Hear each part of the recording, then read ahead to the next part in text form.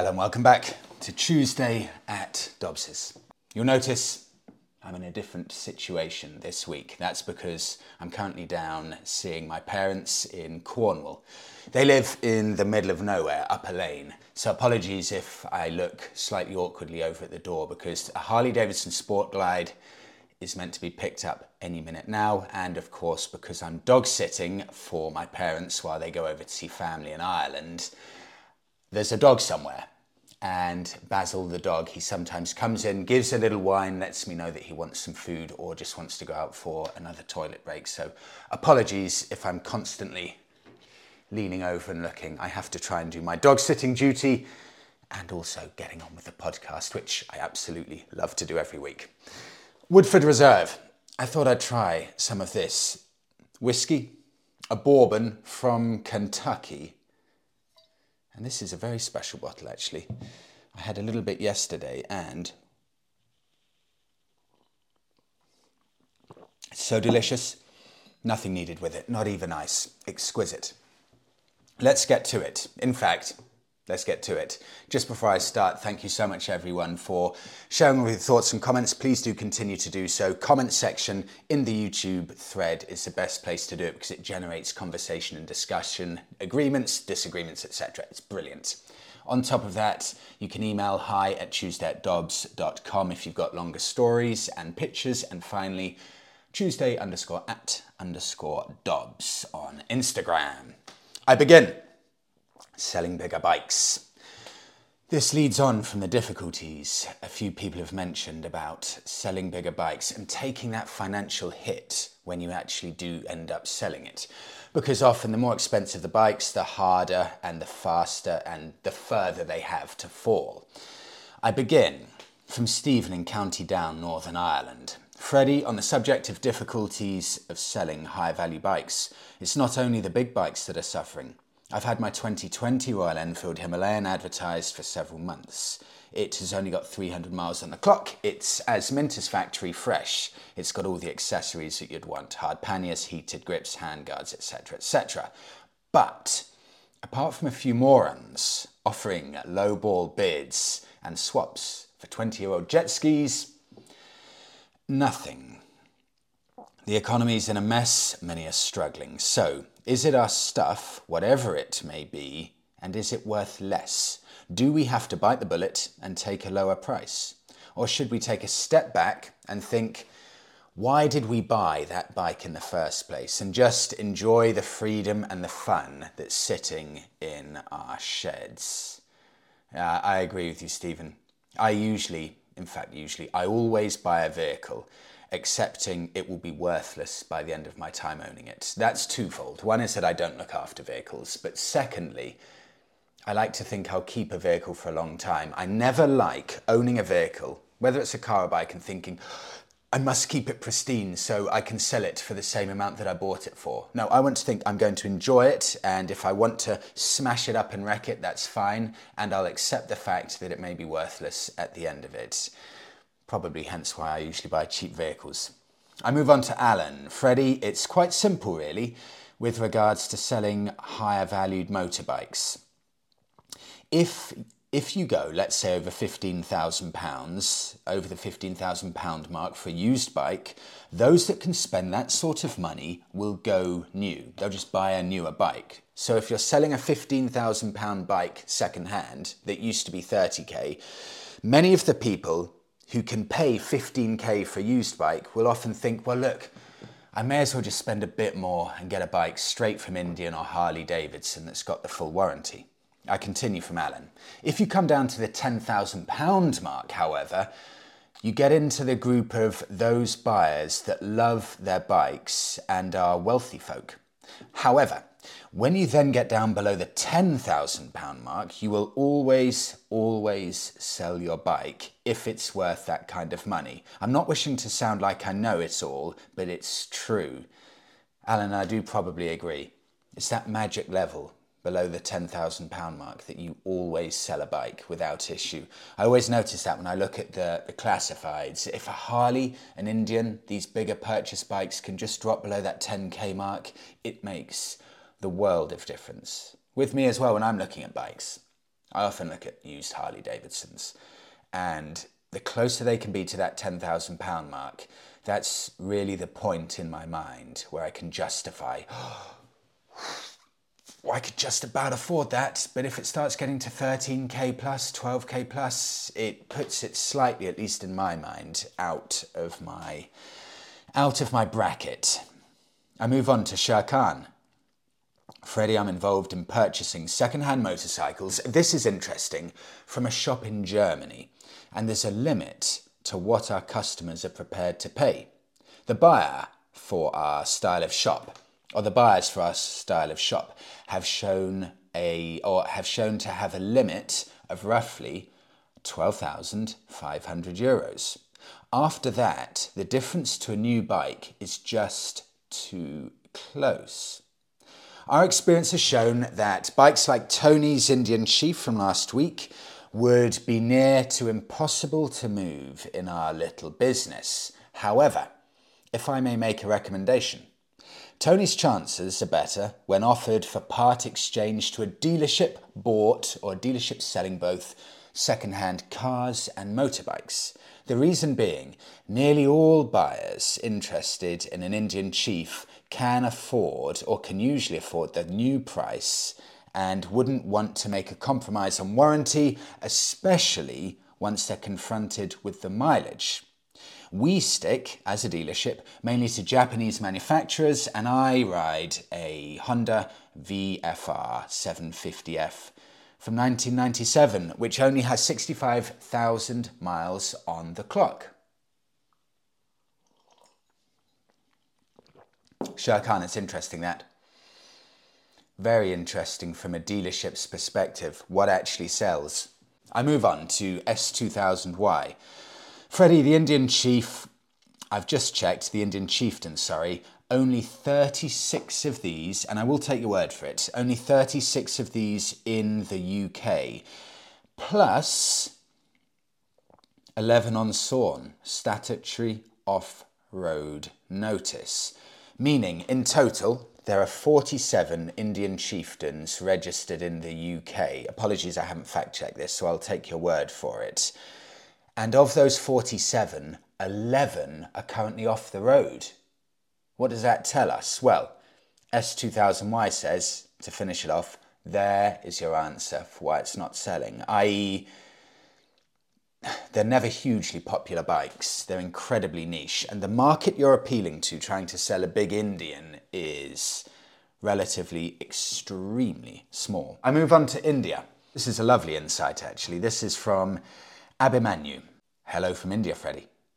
I started motorcycling shortly after I turned 33, just before the pandemic. Thanks to a few dear friends, I've grown closer to over the miles we've covered together on the road. I upgraded to a 125cc automatic scooter to a Royal Enfield Continental GT650. One of the things I appreciate most about motorcycling is setting out from my doorstep and exploring parts of my home state of Karnataka. In fact, as I talk about this, here are Abhimanyu's pictures of his rides going around India. It's brilliant to hear from different cultures, different nationalities in the way they bike. I continue. We enjoy generally mild weather throughout the year and enjoy exploring stunning hills, valleys and forests within a couple of 100 kilometres in any direction. I've included a couple of pictures here. Most motorcycles are generally equipped in India with small capacity engines and designed for fuel efficiency and low price points. Arguably the most popular motorcycle in the country is a bike I've never heard of before, the Hero Splendor Putt Plus. It comes in at just under 8 horsepower and a price tag of, brand new, in pounds sterling, £700. As much as I've enjoyed now this is interesting, as much as I've enjoyed the thrilling rides on my GT650 Cafe Racer, it was an unwise choice, given that I'm more inclined to touring than blasting around the city.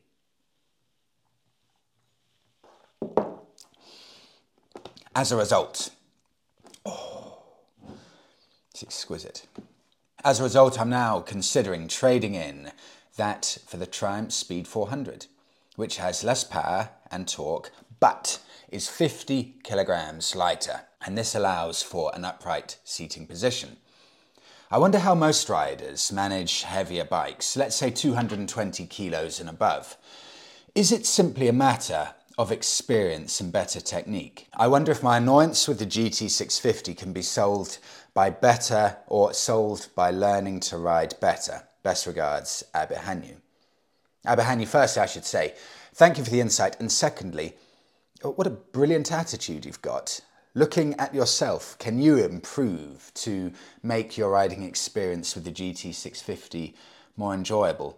From my point of view, having ridden the GT650 and also having ridden the Interceptor and comparing that to the Bonneville and the likes of the BSA Gold Star, there's nothing you need to do, I would say, Abihanyu, to improve your riding skills at all. It is as simple as different bikes suit different people. And I'll give you an example of me.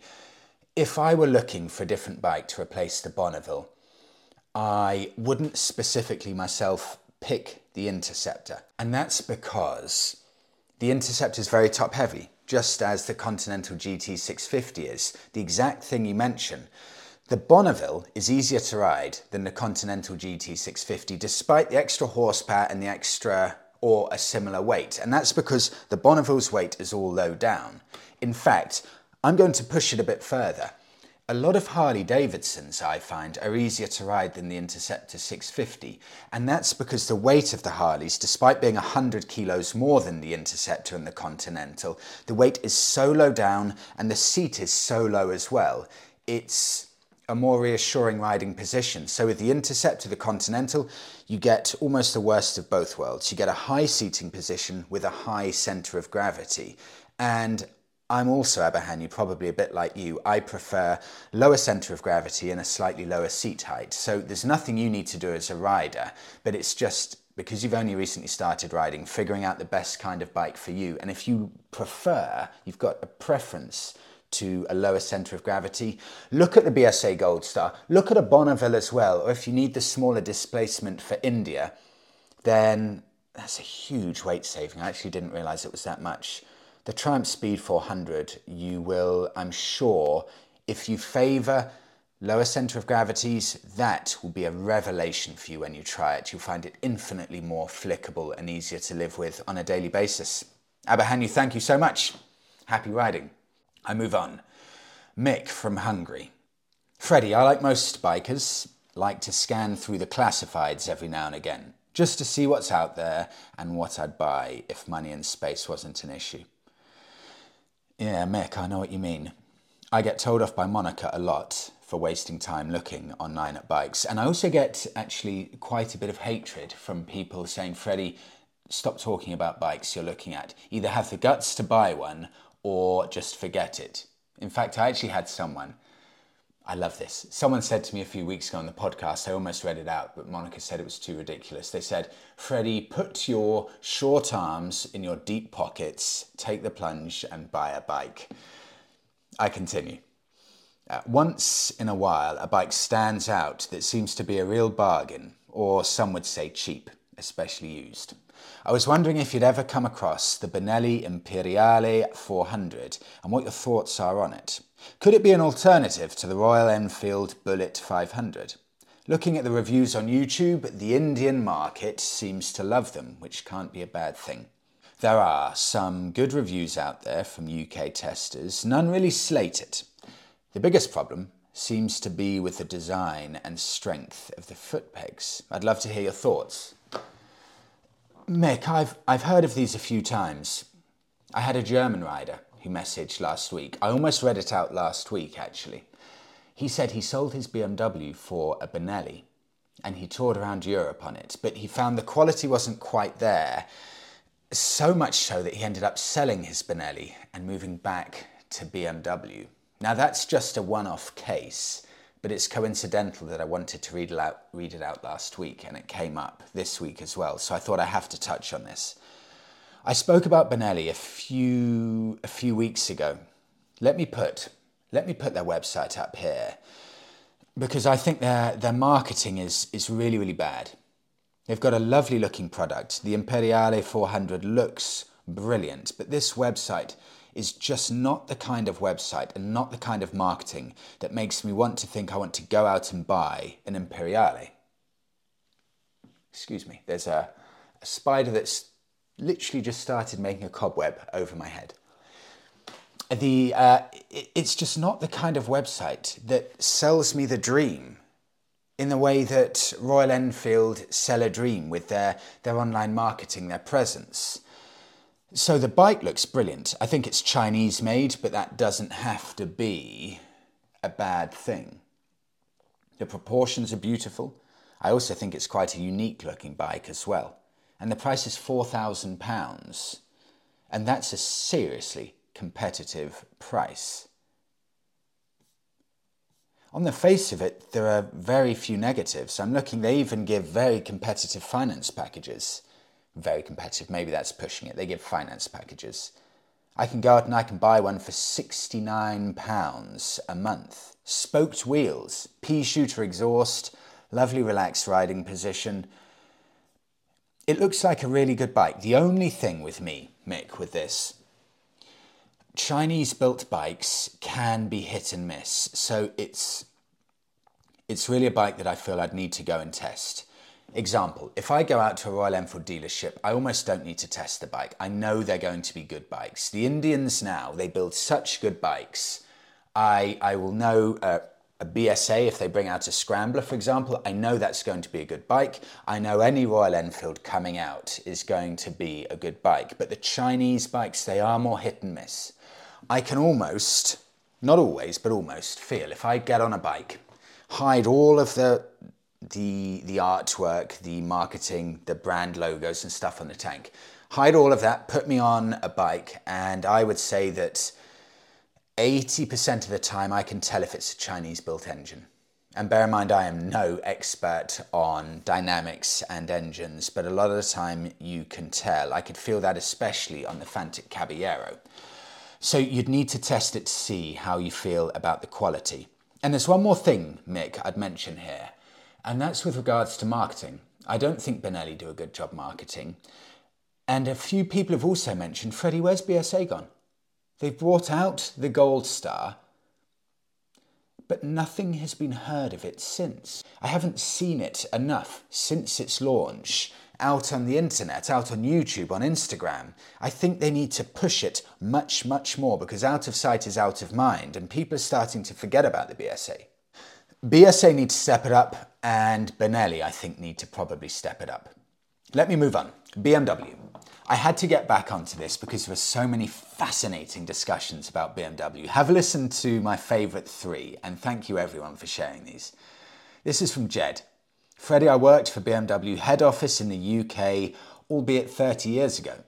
Fantastic company, eminently professional, but I will always remember they made more money on the servicing and repairs than selling their vehicles. Moreover, their reliability stats behind the scenes were surprisingly poor, to my mind at least. That said, I remain very, very fond of them. Great company.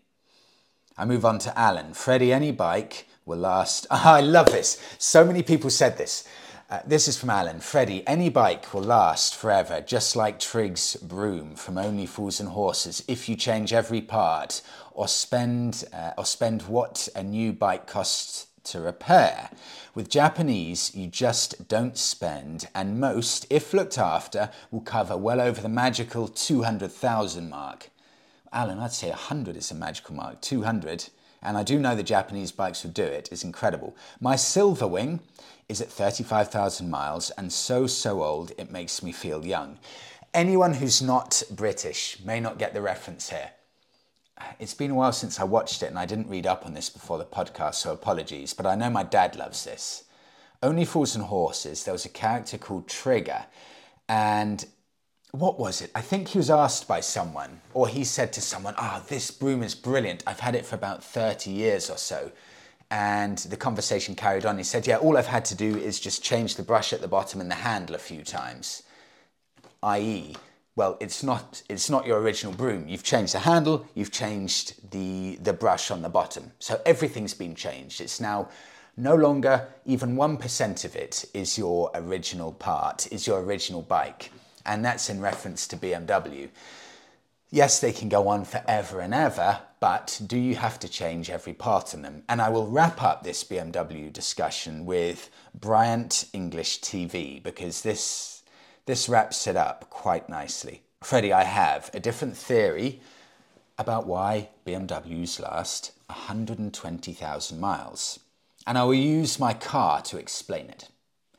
3 years ago, I bought a 2005 Vauxhall Vectra for 575 quid. And I drove it from the UK to Portugal, where I now live. I was shocked to discover that the same vehicle in Portugal sells for between 3,000 and 4,500 euros. So I matriculated it to Portuguese plates, and it's now my daily driver.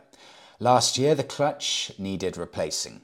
In the UK, I would have scrapped it, but here in Portugal, it was worth replacing for 1,200 euros.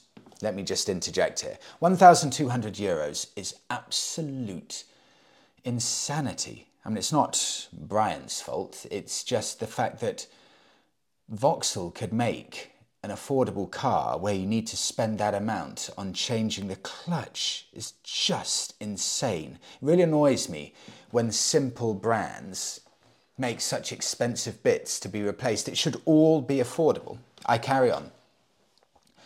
It was worth replacing the clutch for 1,200 euros because the value of the vehicle and the replacement cost. Here endeth the lesson. Excuse me. Got a call from the Harley delivery driver. He'll be here in an hour and a half, so that's the end of my time with the Harley. Let me carry on. One more, this is from JB, just about electric vehicles. And I wanted to just wrap it up here because I know I said I'd wrap it up last week, but this is with regards to what I would personally buy if I had to, from JB in Scotland. Freddie, if you had to own an electric bike, what would you own? Assume you could charge the bike easily and affordably, and it'd be only your urban cafe stop hopper. For me, electric vehicles or EV bikes are lacking on style or ridiculous money from boutique producers. So for me, the only modern, collectible, classic EV has to be the Harley-Davidson Livewire, the first ones that were badged HD. JB, Scotland. JB, good to hear from you again. I will, JB, actually disagree with you on that, or pick a different option. The reason I pick a different option and not the Livewire is because if I'm personally looking for an electric bike, I know that the range is too small to do any touring on, so that removes all of that. I also know that I can't go too far on it without having to charge, meaning performance for me is, in essence, meaningless. So all I care about with an electric bike is something that looks cool. It's as simple as that. I'm going to be going to the coffee shops and no further than 35 miles away because I need to make sure 35 miles there and 35 miles back home, 70 miles to be safe because I cannot be bothered to look for charging points. And that leaves me with two bike manufacturers that I think make cool looking electric bikes. Number one is Maving. Let me put a picture of that up here. I'll do this first. Maving RM1. This is a £5,000 e-bike. Or you spend £6,000, so £1,000 more, and it goes from a 40-mile range to an 80-mile range. But let's be realistic and say the 80-mile range, maybe 65 miles or so. So it's perfect for city use. It's got a 45-mile-an-hour top speed, meaning that even dual carriageways are off or out of the question. It is a pure city bike. But here's the key thing, JB, for this. Number one, it looks really good in my eyes. And secondly, it's got removable batteries. So if you only go for one battery, you just have one side where the side flips open like that, take the battery out, carry it upstairs if you live in an apartment or a house, and that's key, and you just plug it into a normal wall socket. Plug it in at the end of the night, wake up in the morning, commute to work, unplug it, put it in, head off. That's the game changer for me. And it's £6,000 for for 2 batteries, one on either side, so 80-mile range, I think that's acceptable. I could even probably get away with just 1 battery. So you commute to the office, not that I do, but you commute to the office, let's say it's 20 miles, plug it in next to your desk or next to wherever you may be, and then you just unplug it at the end of the day, take it out. Brilliant. The other one is RGNT. That's a Swedish brand, and they're #1 Classic SE. Now this is faster, top speed 120 kilometers an hour, and it's got a range of 148 kilometers, which is probably about 80 miles or so. So almost exactly the same as the Maving with regards to range. Charge time 20 to 80%, so 60% increased charge is 3 hours. Now I like the look of this, but the problem for me is it doesn't have removable batteries. And that's why if I had to, I would pick the Maving RM1. Dual batteries, because I think that would just suit my situation perfectly. The only problem is it's only got 1 seat, so I'd have to sort something out about that. But Maving, I think JB, I'd go for that. I move on. Japanese bikes. It always comes back to Japanese bikes. If you want to be sensible and level-headed, if you want to buy a motorbike and you're thinking rationally, then I can see almost no argument against anything other than a Japanese bike. Any argument at all. And I think 95% of people would agree with me on this. Let me share a bit of insight. Devil's Reject, Freddy by Suzuki, they're all fantastic bikes, and Suzuki have a vintage parts catalogue. I didn't know that. A few people have said that. Bear that in mind when you're looking at bikes. Suzuki, vintage parts catalogue. On to Santana. Freddie, if you compare the Japanese bikes and Japanese cars, or if you compare Japanese bikes to Japanese cars, Honda would resemble Toyota. My brother-in-law sold Toyota cars and came to a massive conclusion that he could lay off. This is incredible. I read this just this morning. So listen to this. My brother-in-law sold Toyota cars and came to a massive conclusion that he could lay off most of his workshop staff as Toyotas were so reliable that customers rarely came back to his dealership, or he could keep people employed and switch to a slightly less reliable brand. He changed to Nissan. All of his staff are still employed and not too many problems for customers. The key is not too many. Plus, my brother-in-law could sleep at night because his workforce was still employed. That is a fascinating insight. I move on to Dave. I think longevity and reliability have reduced in most products over the last 20 years or so. The focus is more on the aesthetics and the dynamics of a product rather than how long it will last. For me, the pinnacle of motorcycle quality, engineering and reliability was the Honda Blackbird, along with the likes of the Honda VFR. Even though early Blackbirds are now 26 years old, you see relatively few being broken for spares, as with basic maintenance they'll do 200,000 miles easily. My 1998 Blackbird has 60,000 miles on it and runs, rides and looks like it's just rolled out of the showroom. Dave, let's have a look at this. Honda Blackbirds. What year did you say yours was? 1998? Okay, let's have a look. So much bike for the money. Without looking too much here, Auto Trader 1998 Honda CBR 1100 XX Blackbird. I mean, 51, they're such good engines. 51,000 miles on the clock, second one 59, third one 46, fourth one 45. Let's look at this, £1,990 for 98 Blackbird.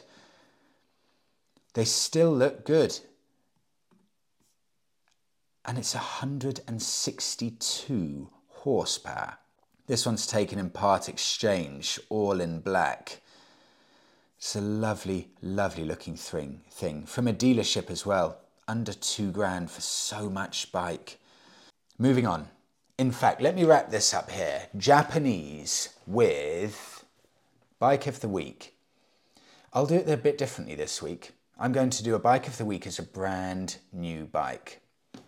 Because just like the V-Strom 650 last week, I think, in fact I'm certain, this is exactly the same engine. Same engine, different model. This is from Grant. Freddie, I've just bought a brand new Suzuki SV650. Same engine as the V-Strom, of course. I paid, I don't know how you did it, Grant, but I paid, quoting from Grant, $5,990. I think they're now retail $6,999. But you may be able to get a bit of a discount, so that's a great deal. I paid $5,990 with the first 2 years servicing for free. It also came or comes with 3 years manufacturer warranty, extendable. This is incredible. Extendable up to 7 years or 70,000 miles simply by having it serviced annually at a Suzuki dealer. Suzuki are pushing the bike industry on to levels of the car industry here. And it just shows, some bike brands, I think BMW do 3-year warranty, but a lot of them I'm sure still just do 2 years warranty for new bikes, which I think probably isn't good enough at all. It's incredible, 7 years warranty. Let me quote here before I get onto the stats for this bike. This is from Suzuki's website. Suzuki warranty. Your new Suzuki will not only benefit from our 3-year warranty, but in addition, our service-activated warranty that covers you through to your next service every time you service with us until your bike is 7 years old or reaches 70,000 miles. So just keep servicing it with Suzuki and your warranty will continue and extend for 7 years. Let's have a look at the stats. It's £7,000 to buy one, brand new. Let me just get this up here. Let's have a look at this. Suzuki SV650. You know what I love about this bike? Suzuki aren't trying to reinvent the wheel here. This bike looks incredibly similar compared to when it came out. Years ago. I can't remember exactly how long, but it's a long, long time ago. I think it's over a decade ago, and they've changed almost nothing. The frame looks the same. I'm sure the engine's the same, but they've just slightly tweaked it. Beautiful colour frame, lovely colour tank, and it looks perfectly modern enough now, completely stripped back with a circular headlamp. It's refreshingly old school and simple. Very elegant looking thing. I continue. It's 75 horsepower from that, and a V-twin as well. So characterful. 75 horsepower, V-twin, wet weight, 198 kilos, so it's light as well. And standard with a 3-year warranty, assuming you don't service at Suzuki, to extend to 7 years. 69 miles per gallon. Now, if you can stretch to £7,000, if you've got that in your bank, brilliant. But you can also get it on PCP. That's £148 a month with no deposit, 37 months, £8,725. It's borderline too much at that level, meaning over the course of 3 years you'd have to spend £1,700 on the interest payments, and that is borderline too much.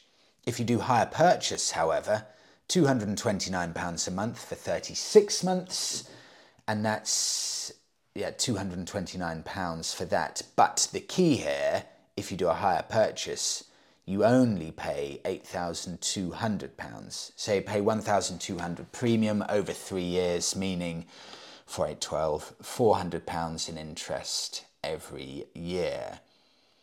But that, with peace of mind of 7 years warranty, I think is an incredibly good shout for what is a lovely looking, completely proven bike. We always talk about used bikes, or I do anyway. Parts availability, the frustration and the infuriation with my Bonneville. It's missed the whole summer now, I know that for a fact. My Bonneville will miss the whole summer. But looking at the Suzuki, it's been around for so long now, and that engine's in different bikes as well. They're using the same engine for lots of different bikes. And that means that parts will be far, far more readily available than the Bonneville. There's another huge bonus as well. It's a great looking bike and a tantalising package. And I'll wrap it up there. Thank you so much, everyone, for watching this week's episode. Please do continue to comment and share your thoughts. It's hugely appreciated. Have a fantastic week, and I'll speak to you in the next one.